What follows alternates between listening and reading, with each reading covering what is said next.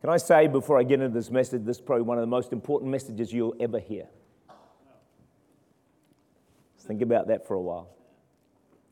Doesn't get much more important than this one. Now, when you're hearing it, you might think, I don't think that's very important. Believe me, it really, really is.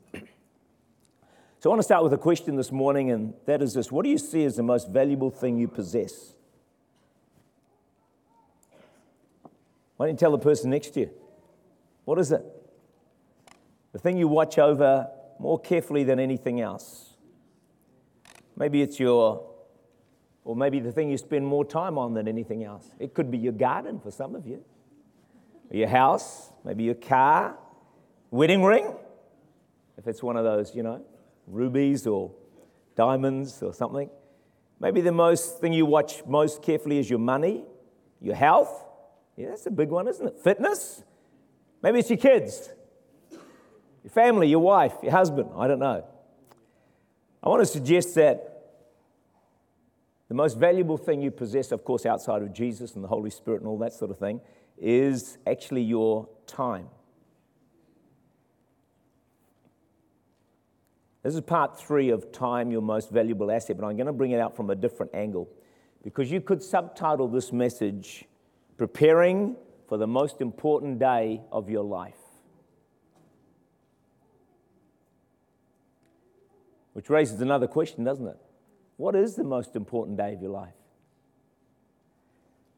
Is it your birthday? Is it the day you were born? Is it your wedding anniversary? Is it the day you graduate? Pay off your mortgage? Retire? What is the most important day of your life? If you don't know the answer to that question, you're in trouble. Because then how do you prepare for that day? And are you preparing for that day? How many of you want me to continue this message? All right, I will. You don't hear this preached very often, which is a tragedy. So we're in 2 Corinthians chapter 5, and we're going to pick up verse 9 and verse 10.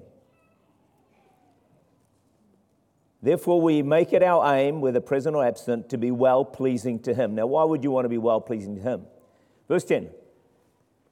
For we must all, everyone say all, appear before the judgment seat of Christ, that each one may receive the things done in the body according to what he has done, whether good or bad.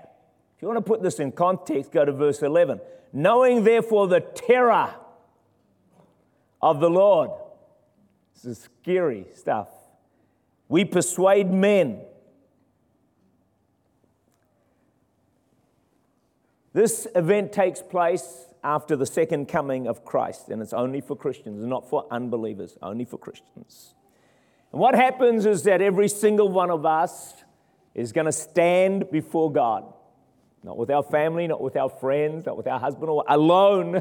We will stand before the Master, the Creator of the universe. And we will give an account of how we have lived our lives upon this earth. And based on how we have lived for God, served Him passionately, fulfilled His calling on our lives, we will be rewarded with crowns and rewards, and however that takes place, and those rewards will be ours forever and ever. And so the extent to which you and I accomplish the reason for which we were born, the reason for which we are alive today, the extent to which we fulfill that reason will determine our entire eternity and our rewards. In fact, I was listening to a tape yesterday when Brian Bailey had an out-of-body experience. He died, actually. He was in bed, and he said, Lord, I've had enough. Take me. God took him at his word, dangerous words to speak. He came out of his body. He zoomed very rapidly towards heaven, and he stood at the judgment seat of Christ. And he goes on about, as I listened to it, I was absolutely mesmerized. I'd already prepared my sermon, by the way, just picked up a tape to listen to, and here it was, there again. And he talks about how God showed him a cameo of his past life. It was on his left-hand side, he said. And then that was okay, but then God showed him a cameo of what he was meant to have done, and he had died too early. Fortunately, he was able to go back and finish the course God had for him. But he brings out, as does another man, he said that the sorrow he experienced for not having finished his course, he said, was immeasurable. And he pleaded with God, let me go back and finish my course. And God was merciful to him. So another guy by the name of Mike Bickle, God gave him an incredible vision, and he found himself at the judgment seat of Christ. And it was very clear that his life would be evaluated based on how well he had served God on earth. The Lord showed him what would happen if he went path A, this path, instead of path B, which was God's path for him. So in other words, he lived out his life, but he didn't fulfill the plan and the destiny God had for him. And then the Lord spoke to him very clearly and said this, you are saved, but your life was wasted. He got to heaven, but didn't get the rewards that he should have. He said in that vision, he desperately pleaded with God for a second chance. But he said the communication was clear and the answer was no, there is no second chance. Fortunately for him, this was a vision. And he said that experience changed his life forever. He realized that on a daily basis, minute by minute, hour by hour, there was only one purpose, one plan. I've got to serve God with every ounce of strength I have got and fulfill the destiny and the plan that he has for my life. Are you still with me this morning?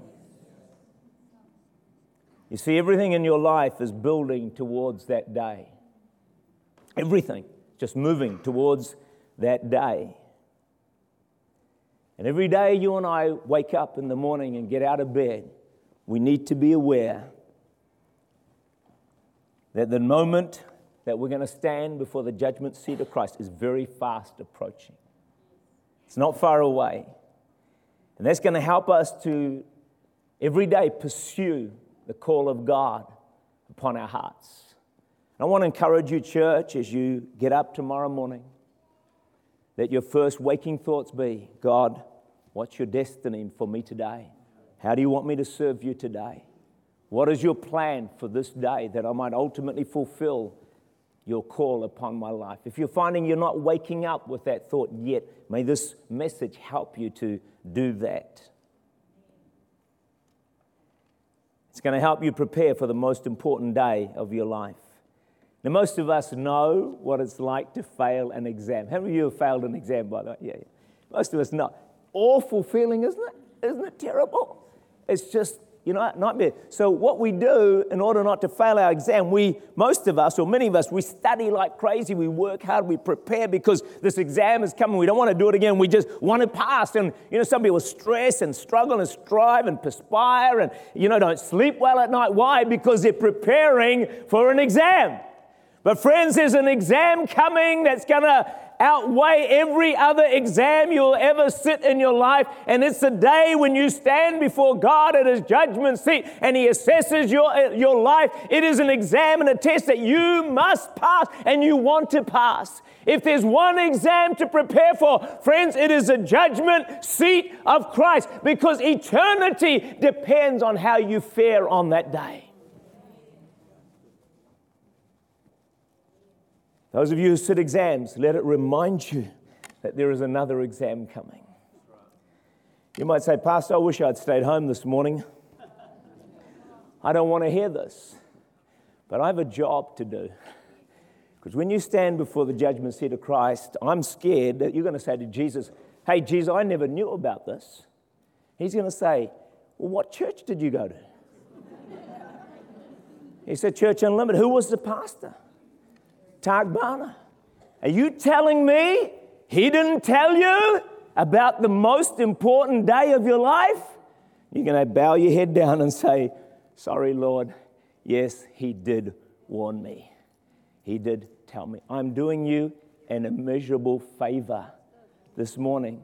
Whether you like the message or not, friends, it's so important because we're all going to face this incredible day.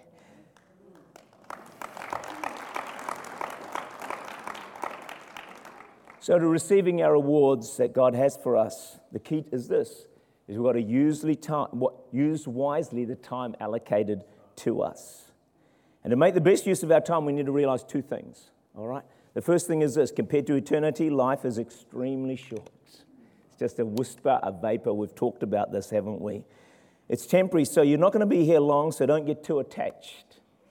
The Bible says you're an alien, you're a visitor, you're a foreigner, a stranger, you're just passing through.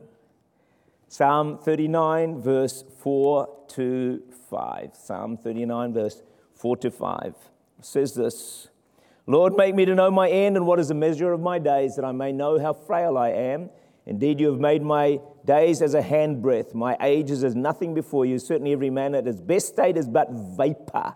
Surely every man walks about like a shadow, and so forth. You know, in the United States, if you ever go there, people go to work there from other nations. They have to carry a green card. The reason they have to carry a green card is that they're not citizens. They're only visitors.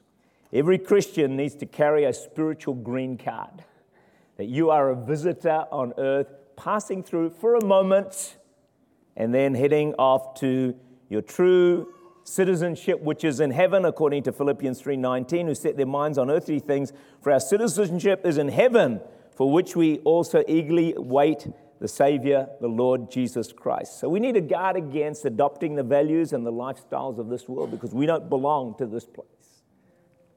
1 John 2:15, do not love the world or the things in the world.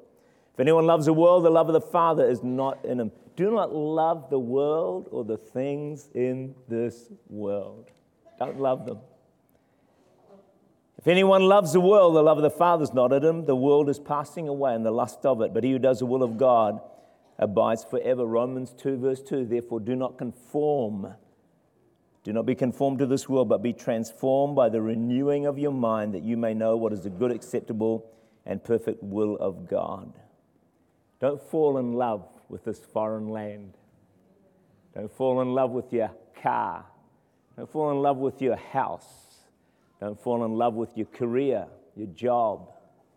Hey, just a moment, they're gone.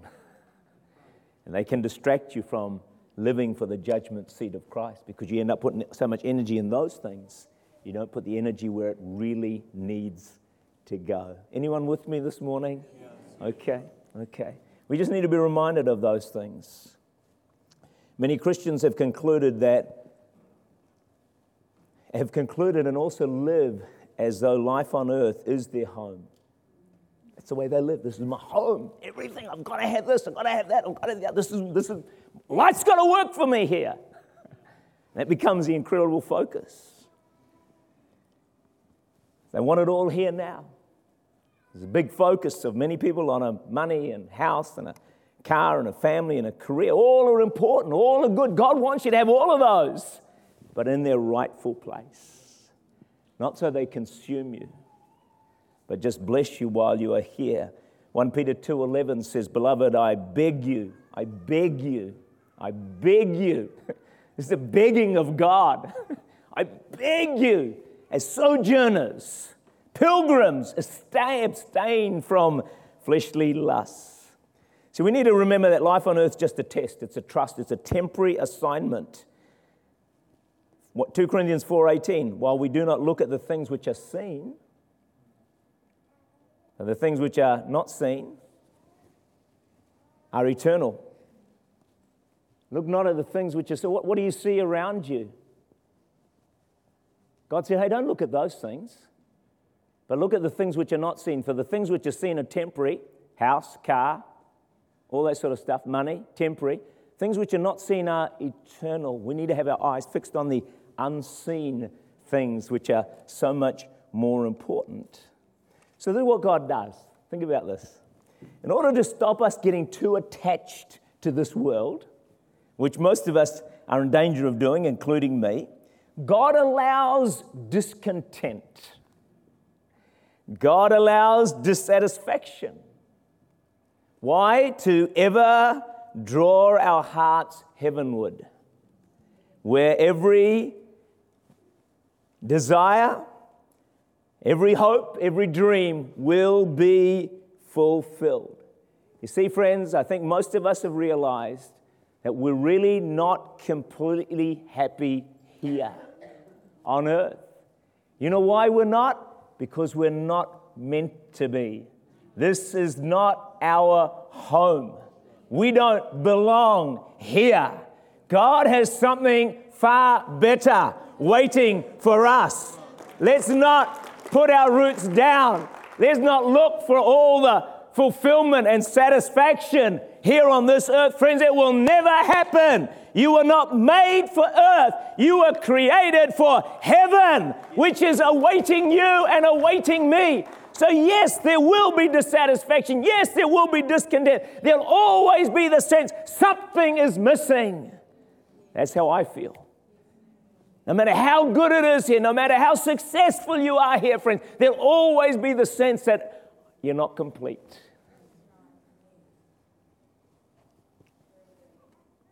A fish will never be happy living on the land.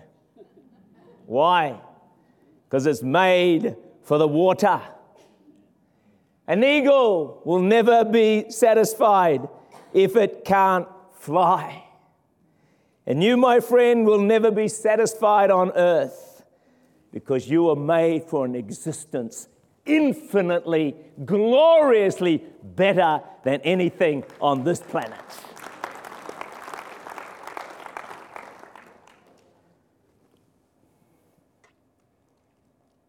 There will be happy times. There will be times we will feel great. But it's nothing compared to what God's prepared for you and I. C.S. Lewis said this, all that is not eternal is eternally useless. Secondly, it's a serious mistake to think that God's goal for your life is material prosperity or popular success. Now, hear me well. God's not against these things. If He gives them to you, God bless you. I'm delighted for you. But that's not the ultimate goal of life. See, the abundant life that Jesus speaks of, I've come to give you life and that more abundant, is not a guarantee of material prosperity and success. It's not a guarantee. Hey, I hope they come your way. But I know, friends, from Scripture and history, there are many incredibly faithful, godly Christians who have neither material success or prosperity or success in the way that we would term it. Even more true in developing nations. Think of the Apostle Paul. He was faithful, ends up in prison. I'm not sure he owned anything. What about John the Baptist? How many of you reckon he was pretty faithful to God? Yeah. Beheaded. I don't think he had a mansion.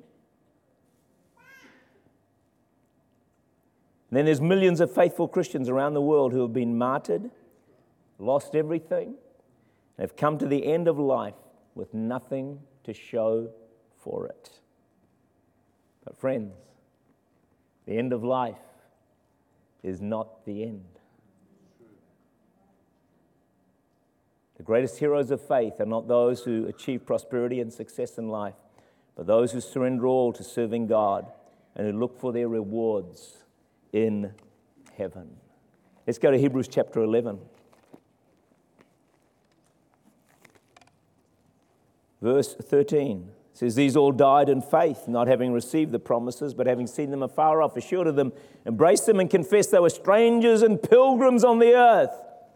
Verse 16, but now they desire a better, that is a heavenly country. Therefore God is not ashamed to be called their God, for He has prepared a city for them. There is a story told of a retiring missionary coming back after years of service on the foreign field, returning to America. He's on the same boat as the United States president. To welcome the president, there's cheering crowds, there's a band, there's a red carpet, there's banners, there is the media. The poor missionary slips off the ship unnoticed, feeling self-pity for himself. He begins to complain to the Lord, at which point God gently reminds him and says, "My child, you are not home yet." And there's going to be a welcome waiting that will surpass any welcome that one might ever receive on planet Earth. Can I say this? You and I won't have been in heaven for 2 seconds before we cry out, "Why did I focus so much on things that are temporary? What was I thinking? Lord, why did I waste so much time, energy, worry on what was not going to last?" 2 seconds in heaven, and you'll see everything so differently, friends. But I'm trying to help you to see it differently now before you get to heaven so you can prepare for the most important day in your life. Are we getting anywhere this morning? So when life gets tough, which it does, and it maybe has for you, and you're wondering, what's this about? Is living for Christ worth it? Just remember, you're not home yet. Because at death, you don't leave home, you go home.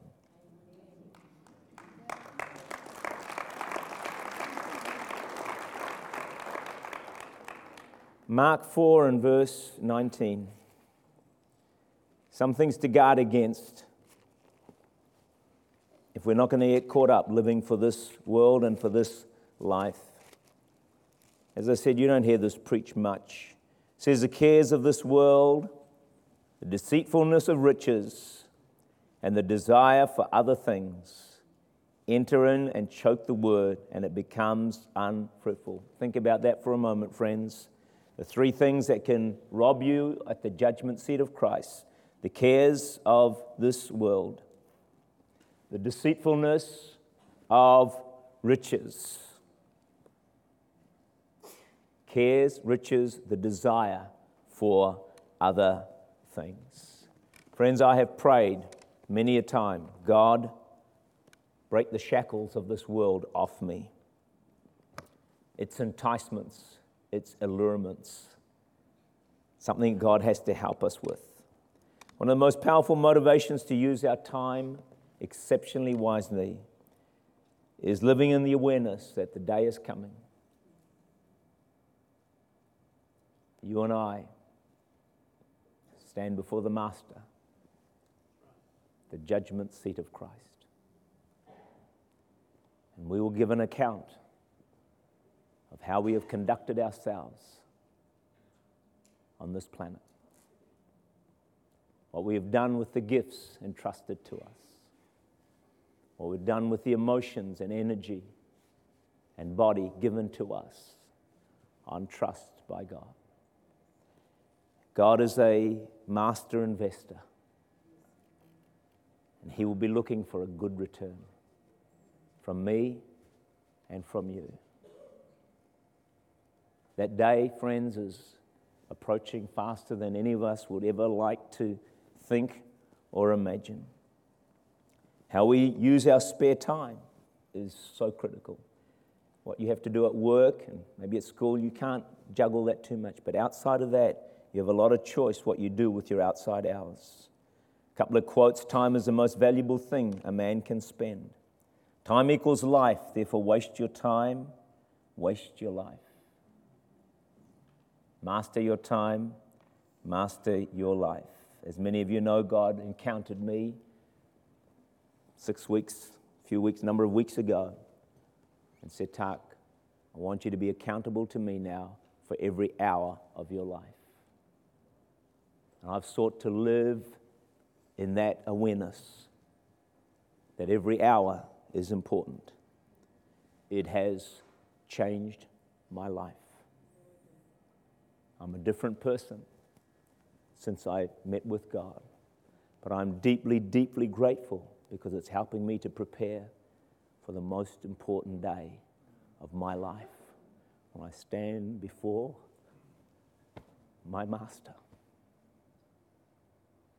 and give an account of how I served Him, loved Him, sacrificed for Him, gave my best for Him. Procrastination is one of our big problems. Luke 9:59 to 61. He said to another, "Follow me," but he said, "Lord, first let me go and bury my father." Jesus said, "Let the buried bury their own dead." Another said, "Lord, I'll follow you, but let me first go and bid them farewell who are at my house." All excuses, friends. Procrastination is the thief of time. It's one of the most powerful weapons, robbing you and I, Christians, of our eternal rewards.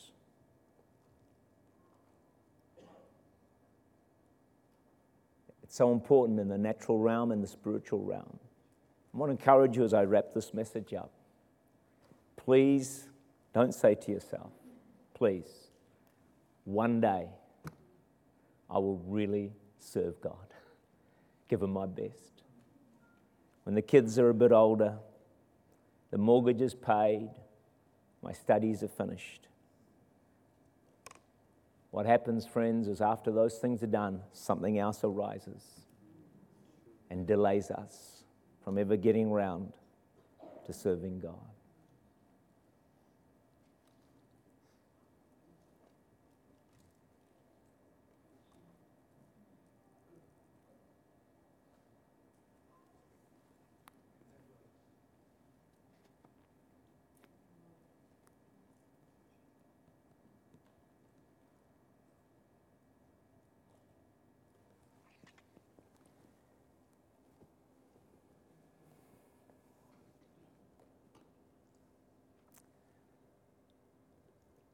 So I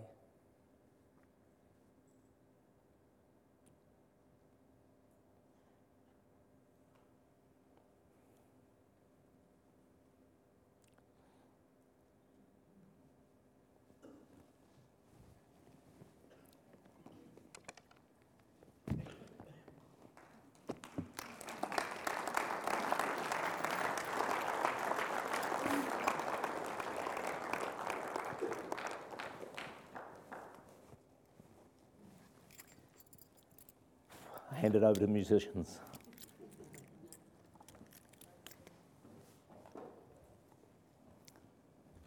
I beg you,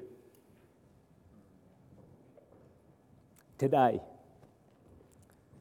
every day, serve Him. Everything you've got.